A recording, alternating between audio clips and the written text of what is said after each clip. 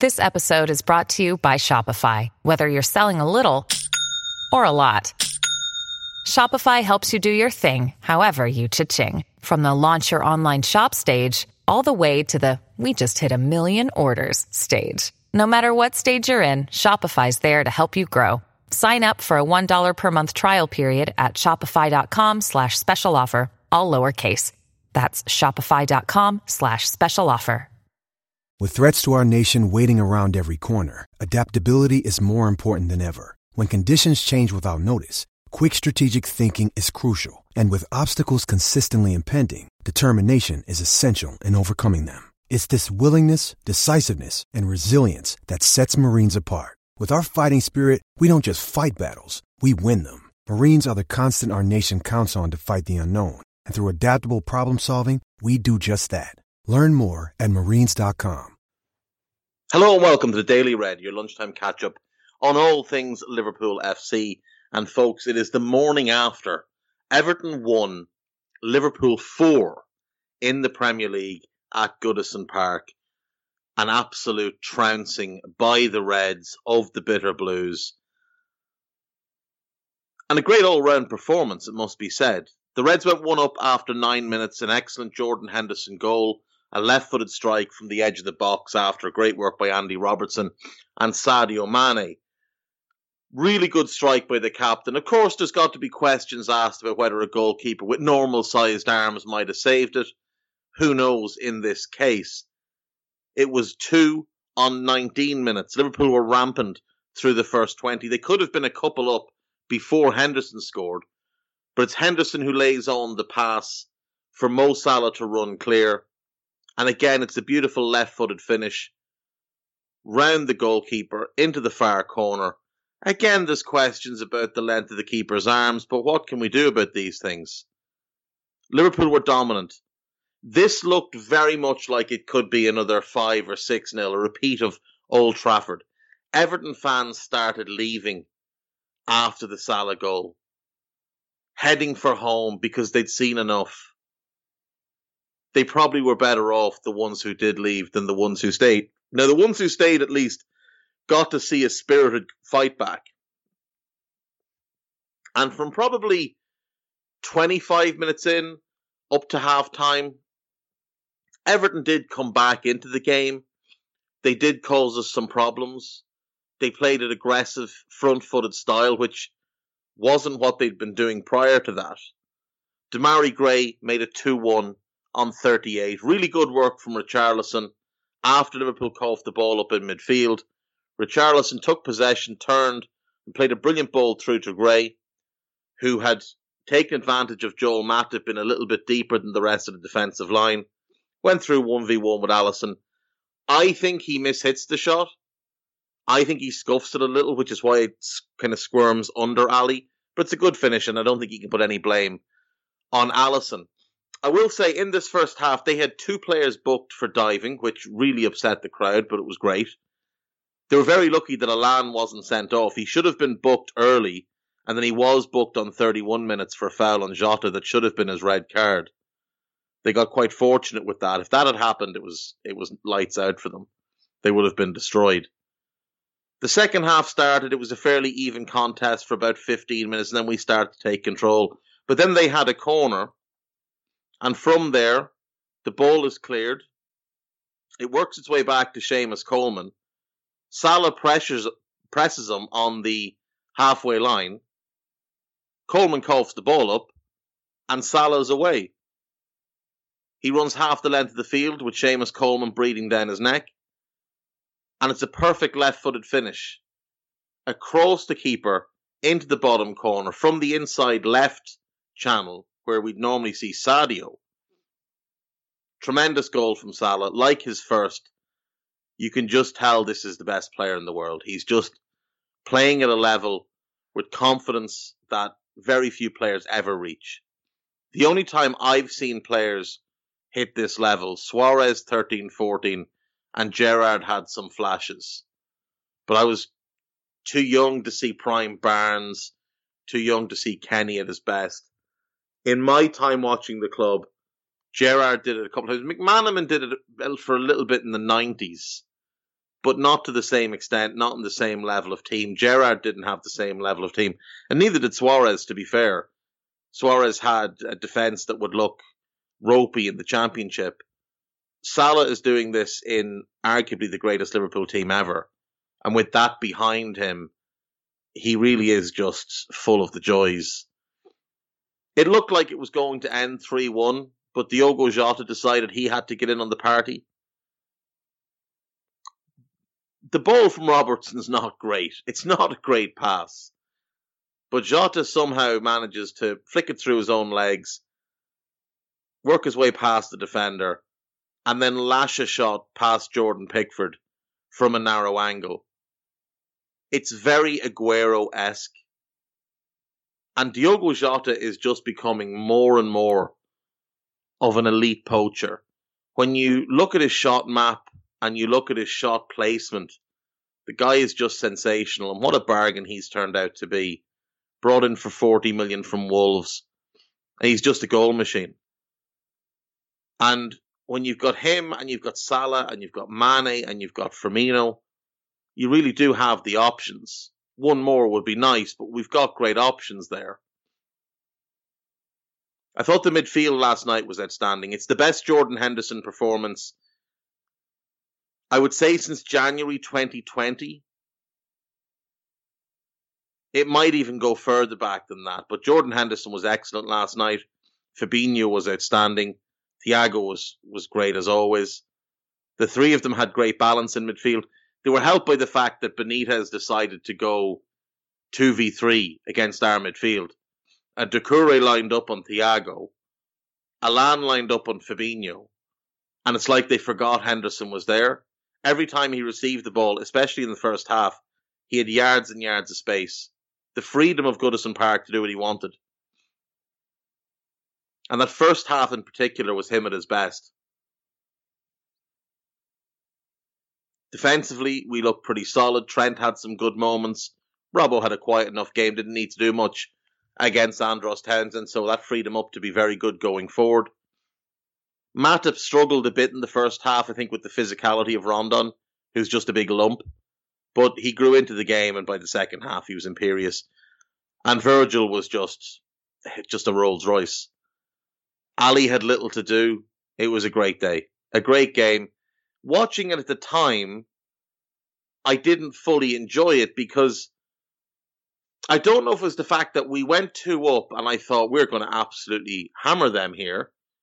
And then they came back into it. And going in at half-time 2-1 up, given how we've thrown away some leads this season, I did sort of worry that this might be another game that we let a good position slip. You've also got the worry that, are they going to set out to injure somebody here? Because the Everton fans were baying for blood.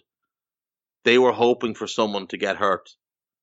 Disgraceful scenes among the Everton fans last night. The toxicity, just the bile and vitriol that came out of them was horrible to see. Multiple fans ejected from the stadium for different things. One for trying to invade the pitch, one for throwing a ball onto the pitch, a couple for things that they said. After the game, they turned their venom onto Benitez, onto Marcel Brands, onto Bill Kenwright. There's deep problems at Everton. And while it's going very badly for Rafa, that's now 1 point from the last 7 games, he's the least of the problems. You've got institutional losing up and down, incompetent people from the top of the board to the director of football position. Rafa's no longer a great manager.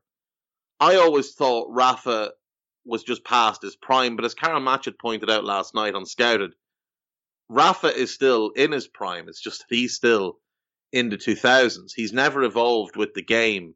So Rafa ball, whereas once it could have won you a league title like he did at Valencia, won you a UEFA Cup like he did at Valencia and at Chelsea, and won you a European Cup like he did with us and almost did again 2 years later, now that's mid-table football. You look at Mourinho, he's got the same issue. Van Gaal, the same issue. These guys never evolved past a certain point. I think Rafa can comfortably get this team into mid-table for the season, and that's about where they belong. He just needs Calvert-Lewin and Yerry Mina back. Yes, it's only 2 players, but that's your best centre-back and your only source of goals. It's also notable how much better Richarlison plays with Calvert-Lewin. I think you get more out of Demarai Gray with Calvert-Lewin. I think you get more out of Luca Digne with Calvert-Lewin. I think he improves them so much. He's an interesting player. He's one to keep an eye on. There may well be a summer move for him. But all in all, a good night's work for the Reds. 43 goals scored now in the league, 25 of them away. We've now won more games at Goodison Park than Everton have. More derby games, that is. Of course, they've won more games, but we've won more derbies at Goodison than Everton have, which it's a little bit embarrassing for them. It really is a little bit embarrassing for them. Jurgen's incredible December record continues. He's only ever lost 1 game in December in a full season, so not counting 15-16 when he took over from Rodgers, but starting in 16-17, he lost the first game that December, hasn't lost a December game since. The Fabinho-Thiago tandem in midfield continues to be untouchable. 14 games, 13 wins, 1 draw, 39 goals scored, 6 conceded. If those 2 play all season long, we'll win the league. And we'll win it at a canter, regardless of how good Chelsea and City are. Those 2 together are just untouchable. They're the best pairing in the league. The third midfielder spot, there's options there. Henderson, when he plays well, is a good option. Ox, when he plays well, is a good option. Naby's an option. Harvey Elliott will be an option. Curtis Jones will be an option. That's really promising that we can keep that spot fresh and rotate, because the other 2 are what's important there. Simon Brundish had a tweet today as well. 8 games Thiago and Jota have started together. 8 wins and 3.4 goals per game. Ludicrous. Absolutely ludicrous. And if you're Bobby Firmino, you're probably a bit worried about your spot. But we'll move on. We'll celebrate that one. We'll be thankful that we're not Blues. And we'll move on. This is Anfield has lots of post-match coverage, including player ratings, 5 talking points, and their final say. Mostly focused on that. There's also a bit about Rafa. Rafa said after the game something about, you see how much money Liverpool have spent, when Everton's net spend over the past 5 years since Klopp took over is 200 million more than Liverpool's. 200 million more than Liverpool's. Ridiculous. On to Liverpool.com. Liverpool could make 34 million double transfer swoop as midfielder dreams of Jurgen Klopp connection. So this is a piece about Florian Neuhaus and Dennis Zakaria. We've been linked with Zakaria lately. Neuhaus, we were linked with in the summer. We won't sign both. You wouldn't be against signing one of the pair. Liverpool have 27 million transfer plan to keep an eye on amid contract issue as Mo Salah is angry. Strange. Their Media Digest piece. Thierry Henry was full of praise for Virgil. Klopp is super happy with a midfielder. That midfielder would be Thiago Alcantara. Just a ridiculous footballer. Salah angry after Everton win. He wanted to score a third. He wanted his hat-trick. The mentality is incredible. Bowen still on Liverpool's radar. It's according to James Pearce, so you'd take that with a pinch of salt. And that's the £27 million player. He doesn't fit how we play. It'd be quite a conversion. Quite an upgrade for him as well. What FSG's £656 million Pittsburgh Penguins deal means for Liverpool. I can tell you now it means nothing. Absolutely nothing for Liverpool. In the same way that his Boston Red Sox ownership means nothing, John Henry's purchase of the Pittsburgh Penguins means absolutely nothing for us. Means if you want to get into ice hockey, there's a team now that you can support, but that's about it. On AnfieldIndex.com, there is the player ratings from last night from Stephen Smith to run through them. Alisson, 7. Trent, 7.5. Robbo, 8. Joel, 7. Virgil, 7.5. Thiago, 7. Henderson, 8.5. Fab, 7.5. Sadio, 7. Jota, 7.5. And Salah, 9. 6s across the board for the subs. 6.5 for Milner, 6 for Ox and Taki. I think they're fair. I think Salah was the man of the match. I think Henderson was very good and probably a close second, just ahead of Fab and Thiago. But he's aided by those two, so, it's all credit to the midfield. Podcast-wise, there is the latest AI post-match Raw. No, Mo Pyro, Mo Party. We had been hoping to call it the Pickford Arms, but, can only give him so much abuse. There is the latest Scouser Tommies up as well, which I highly recommend. Special edition of the pod. Jim Boardman and Fidzy, Jan Gorski-Mashir, discussing Ray Kennedy and his passing and what he meant to them as a player, how good he was. It's really good. Must listen. There's the latest Under Pressure. There's the latest Moby on the Spot. The latest Scouted for Wolves and Milan. We're doing a double header that's been recorded after this and will be out later today. There is the Nina Kauser show on the free side, which you can listen to, joined by Sam and Carl, and of course some callers. Guys telling me that Rival Recon for Wolves will also be out today, so give that one a listen too. Harry Sethi always delivers the goods. And that is it, folks. That's me for today. I will see you all tomorrow. Take care of yourselves. Bye-bye. Sports Social Podcast Network.